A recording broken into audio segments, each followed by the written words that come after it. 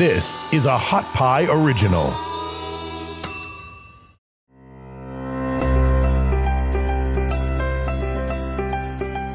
Hi, this is Pat Pearson, and you're listening to a podcast called Stop Self-Sabotage, brought to you by Hot Pie Media. And I'm so glad that you're listening. We have an extraordinary man on today, Dr. Jim Logan. Let me read you his very amazing biography. Dr. Jim Logan held numerous positions in a career at NASA, including Chief of Flight Medicine and Chief of Medical Operations at the Johnson Space Center in Houston. He served as mission control surgeon or crew surgeon for many shuttle missions and supervised the development of the first in-flight critical care facility for the space station. Wow. After a year at NASA headquarters, he became the first provost of International Space University in Strasbourg, France. Upon returning to the U.S., he consulted for the RAND Corporation and co-founded the American Telemedicine Association, providing expertise to a variety of professional organizations, international and domestic, hospital-based healthcare systems, and the DoD. Returning to NASA at Johnson Space Center, he became the Chief of Medical Informatics and Healthcare Systems and the Senior Medical Officer in the Clinical Services Branch of the Space Medicine Division.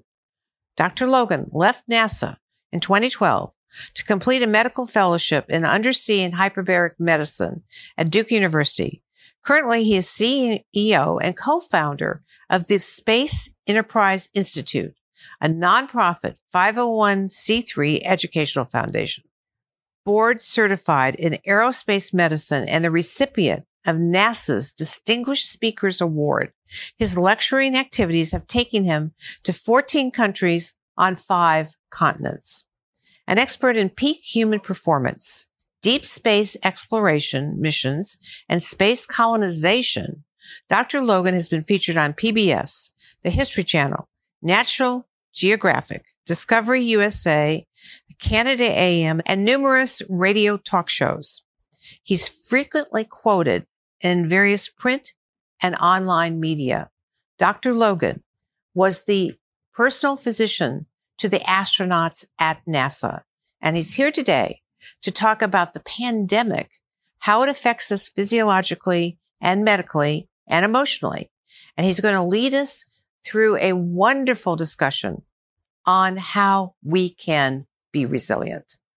Hi, Jim. Good to have you. Pat, it's good to be here. Thank you. Yes. Yes. Well, I think you've noticed we've had a hell of a year. And I just wanted to talk to you. I know you know a lot about pandemics. You know a lot about medicine. And we're going to share your bio so people will know who you are. But let's just start with almost everything has turned upside down. I've had quite a year, as you know, living in another country, having that whole experience collapse and having to come back here and rebuild and restart. And you've had a heck of a year as personally, not only with COVID, but some illness and close partners. So how has this affected you so far, 2020? Well, 2020 has really been a lot of things, but one thing it hasn't been is tame. The new year came out of the starting gate with a reassuring purr and then rapidly transformed before our very eyes into a screaming banshee monster. Now, Absolutely. Pat, you and I know a lot of politicians, industry titans, entrepreneurs, celebrities, so-called influencers tend to pride themselves as being disruptors. Mm-hmm. But I think we can agree that all their combined efforts were dwarfed by the ultimate disruptor, a teeny weeny virus with no political ideology, no opinion, no axe to grind, and no DNA, by the way, demonstrating to the entire planet what real disruption looks like. It's fascinating. Yeah. Go ahead. The takeaway is something I had to frequently underscore to my engineering friends at NASA. Everything is ultimately biology. Tell me a little bit more about that. Everything is ultimately biology. What do you mean by that, Jim? Well, think about it. A virus is a completely mindless biological mutation machine whose only goal is reproduction and increasing dissemination at the expense of its host, which translates into disease and death. The immediate result, something no single event like 9/11 could possibly do. Complete chaos the world over. Millions of jobs lost, supply chains in shambles, economies in meltdown, medical infrastructures reeling. Our once coveted jet set lifestyle reduced, at least temporarily, to sheltering at home, Netflix, takeout, and endless Zoom meetings. Yeah. I like the Netflix part. How about you? That's kind of a nice part. All right. So, yeah, we all know that. And one of my friends said something to me that I thought was very insightful. She said, everybody is experiencing their own pandemic. It is not the same experience for everyone. We all have a personal relation to it and a psychological relationship with dealing with this, depending on your situation, your age, your health, your having children at home. The waves, the reverberating waves through the population, through people, are just amazing. And so can you talk a little bit about the shock value of that? And what does that do to our bodies to be shocked? Well, let me tell you a little bit about my initial response, because my initial response wasn't anxiety or fear. It was a deep-seated, stone-cold dread. My medical board certification in aerospace medicine is conferred by the American Board of Preventive Medicine. So I studied pandemics in detail in graduate school, especially the Great Pandemic of 1918, yes, which, by the way, was the only year in American history in which the actual population of the country went down because there were so many deaths. Oh, my gosh. More soldiers died of pandemic than from enemy bullets in World War I. Oh. And in part because of my specialty training, I became the NASA pandemic control officer during the H1N1 bird flu scare in the early 2000s. Now, once it became clear to me that this was a novel virus, that is, a virus against which humans have no natural immunity, that it was highly contagious, and once person-to-person transmission was documented, I knew exactly what was coming and how it would likely play out. And I also knew that as a country, we were woefully unprepared. So for me, at least at that moment, 2020 became the year that changed everything. Sure. I mean, Pat, of course, think about it. One day in March, you wake up and you find your entire life changed. Your work is disrupted. Your loved ones, all of them, to some degree or another, are certainly at risk and in imminent potential medical peril. Your movements are restricted. The stores are out of everything from toilet paper to meat. Yeah. And your home, whatever it may have been before, is now a 24/7 pressure cooker. Yeah. Well, of course. And in that, there's some emotional upheaval that happens to all of us. You mentioned dread, but dread for you was because of your knowledge base. I think for me was just plain anxiety and fear. Like, what is this going to happen? How is this going to work out? Or is it going to work out? So how would, as a physician, as the man who worked with the astronauts on their probably anxiety and fear, I mean, how could you be strapped into a rocket and not have a little concern? Is this thing going to go or not? How would you deal with anxiety and fear for the normal person? The psychology of this is really important, as you said. Yeah. I've been fortunate enough to work with some exemplary, talented, and gifted people in my career. Other surgeons, scientists, flight controllers, test pilots, astronauts. Yes. People who are commonly referred to as having the right stuff. The right stuff. Yeah. What I found is that there are some inherent personality traits or techniques that can be learned, or changes in perception and approach that can enhance a person's degree of resilience. Good. Because resilience is basically the key. Yeah. Resilience, the ability to bounce back after a shock, after you've been taken down by something or fear or your own dread, your own anxiety. So let's talk about resilience. What did you find out from the astronauts, working with the astronauts about resilience or the personality traits you were saying? Well, we humans, we don't like insecurity. We can deal with negativity, but we don't like not knowing. We don't like confusion. Yeah. Humans like to know the score. We like to get it straight. and we're not well equipped psychologically or physiologically to handle uncertainty. Uncertainty makes us uneasy, insecure, anxious. Decision paralysis sets in, and our minds can turn against us. How so? It's not just a matter of coping. It's a matter of turning all that adversity and negativity into something positive and becoming stronger and more resourceful, leading to a more confident, vibrant, and healthier future. Yes, of course. But I think that's what we're struggling with. I think everybody now, we've gotten over the initial shock, like whatever that was for everyone.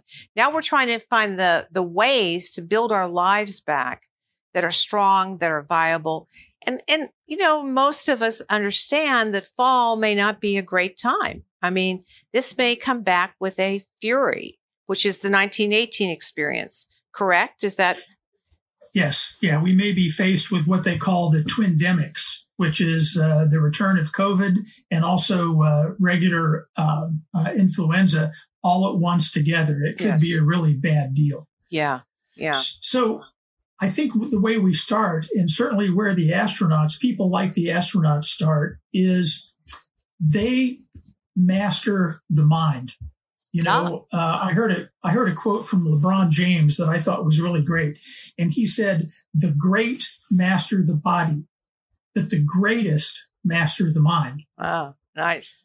We're so focused on strength that we forget the strength of our focus. So Jim, say that again. I love that. Say that again. This actually comes. Yeah. LeBron James said, "The great master the body, but the greatest master the mind." Right.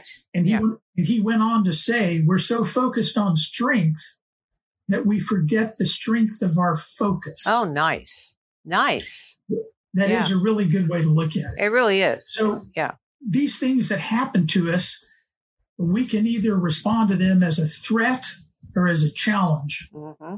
If we respond as a threat, it evokes fear, a kind of a siege mentality.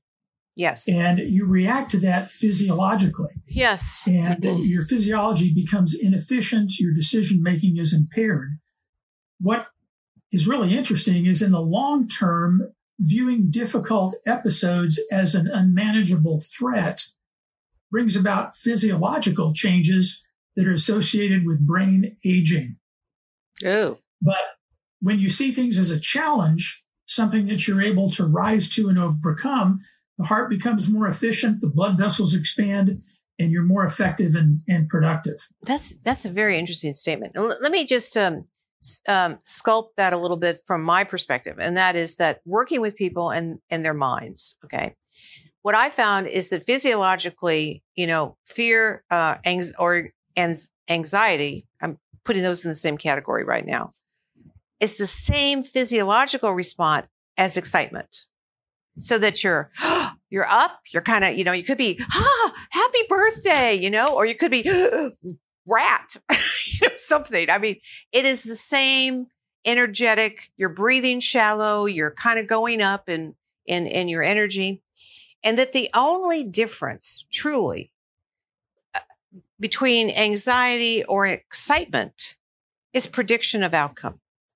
If I predict a negative outcome, I'm going to feel fear or anxiety. If I predict a positive outcome, I'm going to feel excitement. So let me put that in another way. The choice is you choose to either be a victim or you choose to be in control. If you're in control, the outcome is likely going to be better. If you choose to be a victim of external events, you become helpless. You have an inability of controlling your own destiny. Mm-hmm. And humans just don't do well with that at all. Yes. Yes. Yeah. And whether or not, I mean, you could debate whether or not you can control it, but the idea that you have some control is enough to give you the edge of resilience, survival, turning it to excitement rather than converting it into fear. I tell myself that every time I'm doing a new situation, like when I came in to start this podcast, my little heart was just beating away and I was like, ah! And I'm going, okay, take a breath, predict a positive outcome. It's going to be fine. I can do this. And my favorite phrase from Susan Jeffers, who wrote a book called Feel the Fear and Do It Anyway. Great book. Was that what we really fear as human beings is that we can't handle it. Whatever it is, the new relationship, the new health regime, trying to find a new career, having your kids at home. Well, maybe you can't handle that. I don't know. That may be real. But we predict, we get into a mental spiel. And if we're saying we can't handle it, we make ourselves right. There is a need in the human consciousness, I think, to be right. And yes. Even if what you're doing is wrong, you want to feel right about it, Well, let's talk about fear just a little bit, because fear is an important emotion, but you can't let it run away with you. Right. I'm a big fan of quotes because I think quotes are they're like haiku. They distill an important concept down to a few words. And my favorite quote about fear is from the science fiction novel Dune. So I'm gonna share this quote. I think it's very powerful. I've used it many times myself, so I know it works. And so it's fairly short. And the quote is, this is from a character. This is from the chief character in the novel. Right. I must not fear. Fear is the mind killer, the little death that brings total obliteration. I will face my fear. I will permit it to pass over me and through me. And when it is past, I will turn the inner eye to see its path. Where the fear has gone, there will be nothing. Only I will remain. Perfect. I think that's a great quote to empower somebody. It is. But also give them permission to feel fear and let it pass over them just like a wave. Right. Well, and the point of the book is, feel the fear and do it anyway. I mean, if you let fear control you, none of us would ever have learned to drive a car. We never would have learned to swim. We never would have learned to ride a bike. I mean, those are all fearful things for kids, and, swimming is still fearful for me. So it's just like, but I do it anyway, and so that's really, I think, the choice. Courage isn't in the act, isn't in staying in fear. It's taking the step towards your personal freedom. And I love the definition of courage. It's from the French, coeur, for heart. It's about being full of heart. So courage is being full of heart, going for what you want, not self-sabotaging. Going to stick that in there. So how could we, because this program's title, it's about self-sabotage. How could people get out of their own way facing, many more months of this pandemic? What do you think? What should we do? People have to be careful to not let their mind basically run away with them. So they've got to focus. And going back to astronauts, that's what they're really good at. There are two constructive ways to approach any challenge. There's a problem-focused coping and an emotion-focused coping. And as you know, Pat, they're equally important. Yes. The problem-oriented coping involves following guidelines, checklists, procedures, in short, taking control by action. But emotion-focused coping involves taking action to reduce your stress or to prevent it. Yes. Which helps boost your immune system and increases your effectiveness. Mm-hmm. You know, you have to remember where we came from. In the beginning, we were frail, vulnerable, and afraid. We were surrounded by predators with vastly superior physical capabilities, and we learned to rely on two strengths, our intelligence and each other. So part of the courage, I think, that you were talking about is the courage to connect with others, because that's where a lot of our power, our shared power, comes from. Absolutely. Wow. Well said. Which brings me to my next point, and that is that if indeed we're all going to go through these next several months, how do we create our tribe? Because we can't do it alone. Okay. I don't want to stay in my little house in Palm Desert, California by myself and ride out this pandemic. I want to have my tribe. Now, I would really prefer those people to be healthy and, not put me at risk. But so functional. Yes.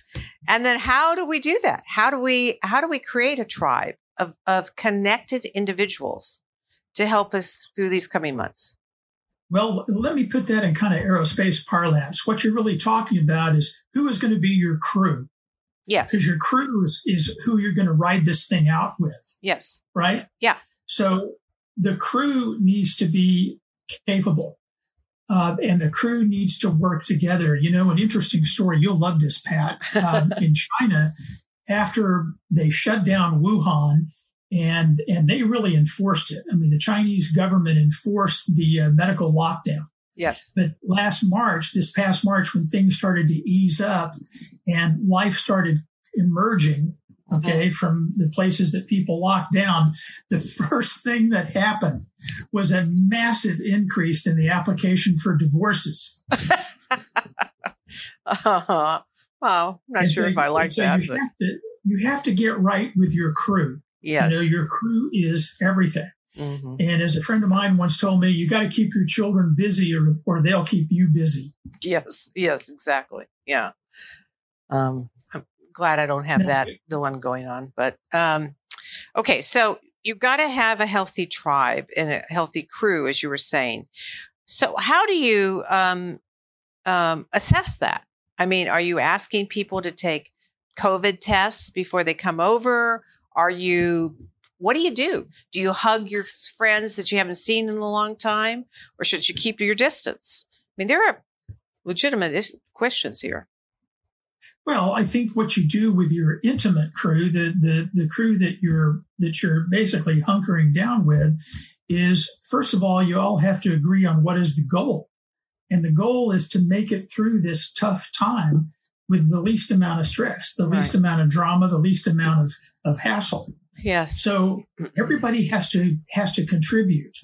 And you kind of learn to celebrate your differences. You all don't have to be the same. You don't have to have similar strengths. Where one person is weak, maybe another person is strong. That's how we select crews at NASA, is to basically select them so the whole crew is greater than the sum total of the parts. Yes. You're going for in psychology, the word is gestalt, which means whole. You're going for the whole pulling together. All right. So for my crew, I need to find someone who will clean and cook. That would be helpful. So I could eat and have a clean environment. I'm teasing. Okay. So back to NASA, stress. One of the things that I've always enjoyed when you're talking is about how the astronauts manage stress, that there was a adaptation process. Tell me about that. And then what happens when, they get to this is a part of human nature, actually, and even animals exhibit this same quality. Animals and humans are adaptation machines. So as you increase the stress level, animals will slowly adapt to the stress level. And as you increase the stress, they adapt even more. Right. But when the stress gets too high, they don't fail along the same slope. they fail catastrophically. Yes. Early in my career, we were doing work on air-to-air, simulated air-to-air combat maneuvers.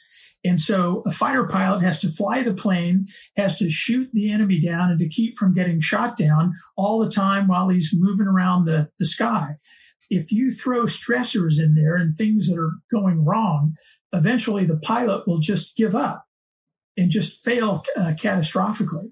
So you have to manage your stress level and keep it from getting to that point.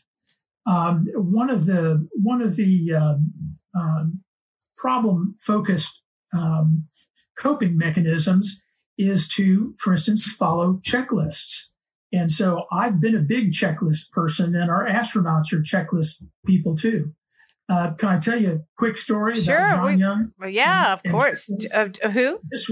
This was, I learned a lot from these guys. Now, keep in mind, I was a brand new flight surgeon, and we were able to qualify in the backseat of the T-38. So one of the first flights that I took was to ride with John Young. The T-38 is a 2-seater supersonic jet fighter trainer. And so we were at altitude. Yeah. And John was talking about, what it was like to fly the shuttle. And I said, well, John, that must have been your most challenging landing. And he said, no. I said, well, really, what was that? And he said, my first night carrier landing on an aircraft carrier at night. Oh. And I said, oh, well, then the shuttle must have been your second one. John said, no, my second night carrier landing. So one of the things that really impressed me was John Young he stopped counting his hours in a T-38 at 8,000 hours. And yet when we were getting ready to initiate our descent profile, John whipped out his checklist and flipped it up there between the visor and the canopy and started reading off out loud the checklist. Sure. And he would say, such and such and such, check. Number 2, such and such, check. And I mentioned to him how impressed I was that he was doing that. Yes. And I wish I could get doctors to do that. And so John said, well, Doc, I went to college with you pre-med guys, and I know if you get 9 out of 10 right on a test, you get an A. But if I have 10 things on my checklist and the thing I forget to do is lower the landing gear, I don't get an A. Exactly. My goodness. Exactly. Wow. Exactly. That shows you the importance of course. So let me go back to the stress thing, because I find this fascinating. You stressed, and we were all stressed, even in March before this hit.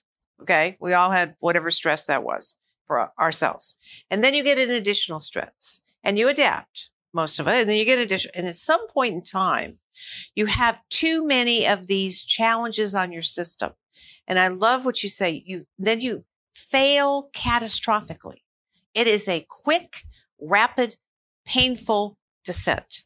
And I think we're doing mental health, Hot Pie Media and myself with Stop Self-Sabotage. We're trying to help people understand that they're not bad or wrong if they're experiencing excessive stress-related problems, anxiety, depression, confusion, thinking, challenges in their relationships.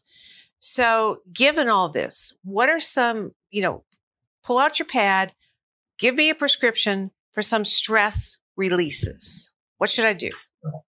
The first thing you'd have to do, I think, is to give yourself breaks, momentary breaks, even if it's just a few minutes. Yes. You need some me time. And the reason you need that is to settle yourself down. Otherwise, you're going to keep going to that point where you're going to fail catastrophically. Right. So everybody needs a little bit of alone time where they can be just by themselves.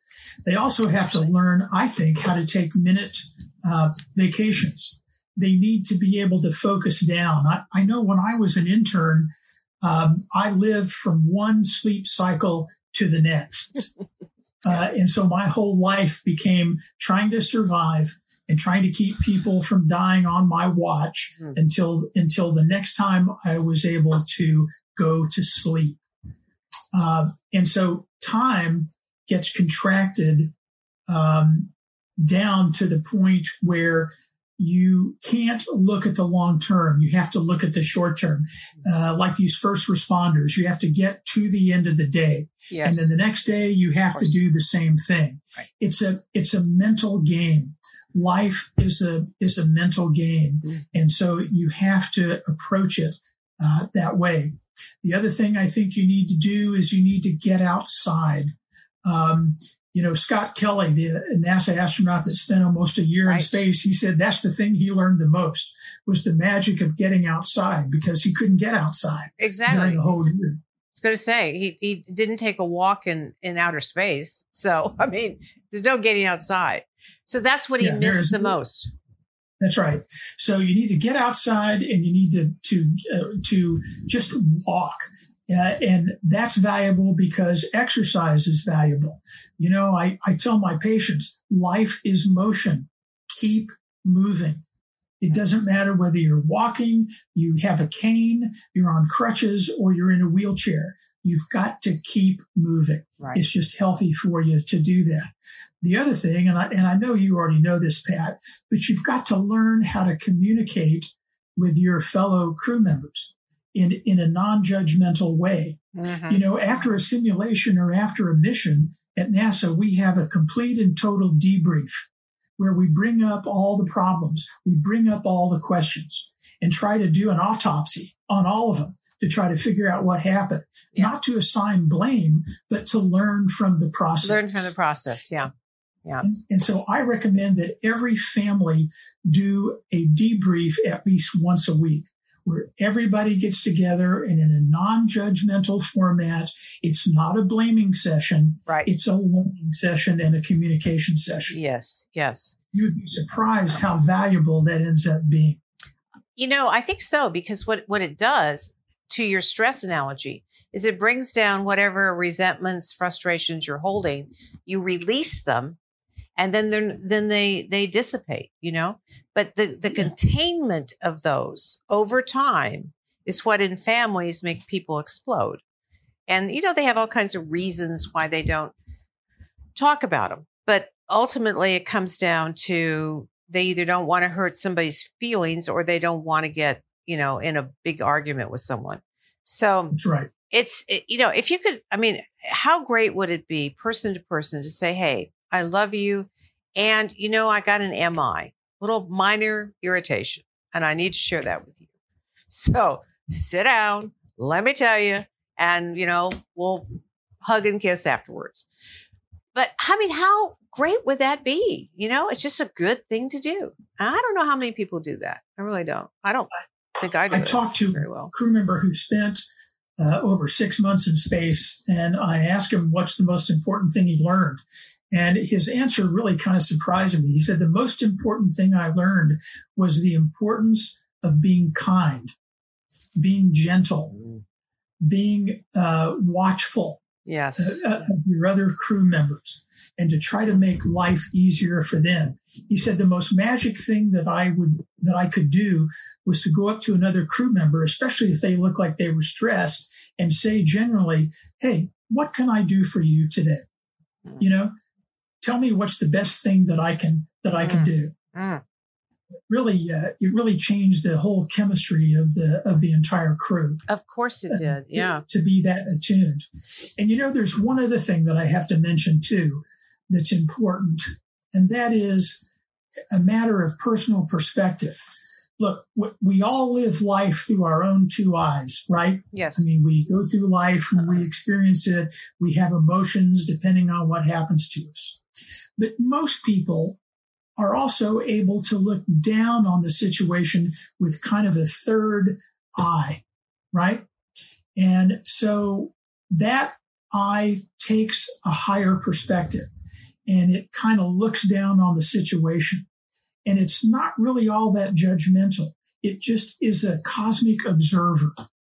And so a friend of mine once told me that the best thing you can do is to quote, watch the watcher. In other words, if you're feeling stressed, stop looking at the situation through your own eyes and try to rise above and look at the situation from a higher perspective through your own third eye. Interesting. And you might get a lot of insight from doing that. And it's also rather calming, because if it's non-judgmental, you can say to yourself, oh, look at that. I'm kind of getting spun up. Maybe that's not a very good idea. So maybe I need to make some decisions to kind of minimize the energy and kind of spin myself down. Yes. I think that's very helpful, especially with couples and especially in families. Of course. Well, Buddhist philosophy talks about detachment, and being detached from the emotional reality of the situation. And that doesn't mean don't feel it, but that means, like you said, rise above, take a moment of looking on the situation. And I love non-judgmental. Wonderful idea, hard to live many times, yes. But being kind. You have to use the feelings that you have as insight, not as a weapon.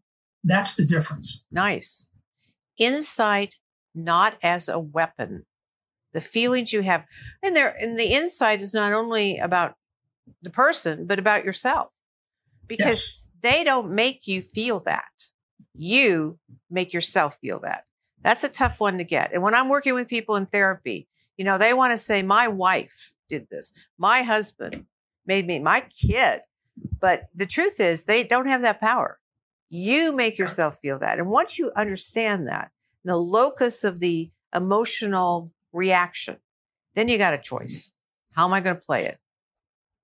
Well, and you may not have any power over what happens to you, but you have total power over the way that you respond to it. Exactly. And, one of the things I've found is I've gotten, let's say, mature. Euphemism for older is that if we use humor, it's a great leveler. It's a great way to disperse some of these emotional charges that are going on, And so you just get a little bit ironic about the whole thing. Astronauts do that all the time. A lot of those people, men and women, they're the funniest people I've ever met. Really? But only at choice moments. At choice moments. That's an interesting. I would never have thought that. I would think they were deadly serious. Deadly serious. Okay, so the right stuff is. We know the show. We know Apollo 13. Did you like that movie? Did you think it was a good movie? That was great, and it accurately described the whole astronaut and flight controller culture. Good. Okay. So what is the right stuff that we can extract from that? Resilience, all the things we've been saying, be kind. I love that. Give me a summation, Dr. Logan. What do you think? What's your prescription? Look, there are two ways to approach things, as we talked about before. It's either a process-oriented coping or an emotion-oriented coping. It takes both. And initially, you have to evolve a kind of adventurousness in problem solving. That's what separates the astronauts from everyone else. They love to solve problems. You want to make them happy? Give them a problem to solve. Now, there are a lot of people that if you give them problems, they're just overwhelmed. But the astronauts have a unique, innate ability to basically positively approach a problem. And then beyond that, it's a testament to their training. People are not born with the right stuff. The right stuff is made. Yes, you have to bring a certain skill set to the table, but otherwise it's a result of your training and a result of your experience. Yes. So that's the important thing to remember. Good. Yeah. The other thing, as you mentioned, is you have to be kind. You have to treat your crew members. You have to select your crew. You have to treat them with respect. That you have to honor them. You have to always be careful, just like John Young and his checklist. Space is an environment that's always trying to kill you. So you have to be, each like decision has a identification. Yeah, like a mall, going to a shopping mall. Same thing. It's always trying to kill you. No, Yeah. Okay. Last words. Got anything? And you have to not sabotage yourself. So let's get back to the theme. Have you ever heard what the astronaut's prayer is? No. Have I ever told you what that is? No. Okay. So, and this is for real. Here these guys are, and they train for 5 years for a mission. And finally, the day comes to launch, and they're with their crew, and they're on the vehicle, they're on the launch pad, and they realize that they're sitting on top of a fully fueled vehicle that if it explodes, it's the equivalent of a 1 megaton bomb, and it was all made by the lowest bidder. Astronauts really don't fear failure. They don't fear death. They fear failure. So the astronaut's prayer is, right as the countdown is approaching 0, the astronaut's prayer is, "Dear Lord, don't let me screw up." Only they don't use that word. They use another word. Okay. I think, let's see. Let's think about what that word could be. Okay. I get it. All right. All right. Dr. Jim Logan, absolutely wonderful to have you. Thank you so much. Any parting words? That's it. I enjoyed being here. Good. Thank you very much. You have been wonderful. Thank you, Jim. This production comes to you through Hot Pie Media, and I'm so happy to be your host. See you next week. Thanks. Thanks for listening. You can find more episodes and all other Hot Pie Media originals baked fresh daily at our home on the web at hotpiemedia.com, the Hot Pie Media YouTube channel, or wherever you listen to podcasts.